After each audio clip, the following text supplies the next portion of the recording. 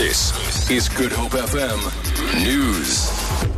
Good morning. The ANC says EFF leader Julius Malema deserved to be thrown out of the National Assembly.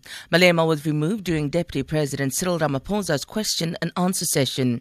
The chairperson of the House, Matlala Boroto, delivered a ruling on remarks that Malema made last month. Malema called Ramaphosa a murderer that was responsible for the deaths of mine workers in Marikana. Malema refused to withdraw the remarks. He has since been suspended from the House for 5 days.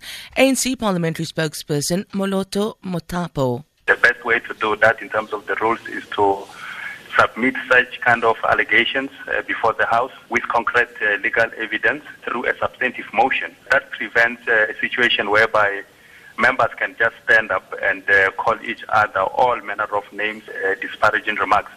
So it was a very correct call by the presiding officer to show Mr. Malema the door. The EFF says the removal of its leader from Parliament has brought South Africa closer to being a police state.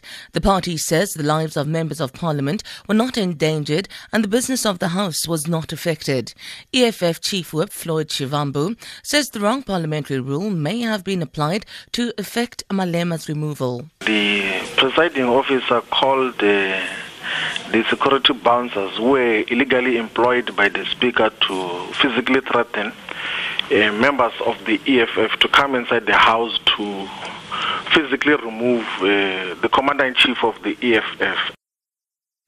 9 people have sustained minor to moderate injuries in a collision between a bus and a taxi in Manenberg on the Cape Flats. ER24 spokesperson Peter Rousseau says paramedics had to cut open the door of the bus to extricate people who were trapped in the bus. 5 patients were transported to Hanover Park and Gatesville hospitals for further treatment. The cause of the incident remains unknown. Central European countries have reacted with caution and some scepticism to an EU proposal that makes it compulsory for over 160,000 refugees to be shared between member countries. The Czech Republic and Slovakia have voiced strong objections to quotas.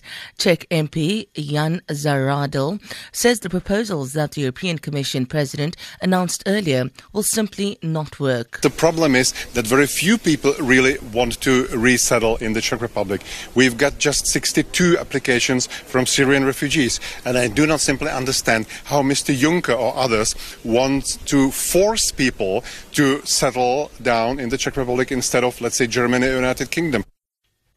Another statue has been defaced in King Williamstown in the Eastern Cape.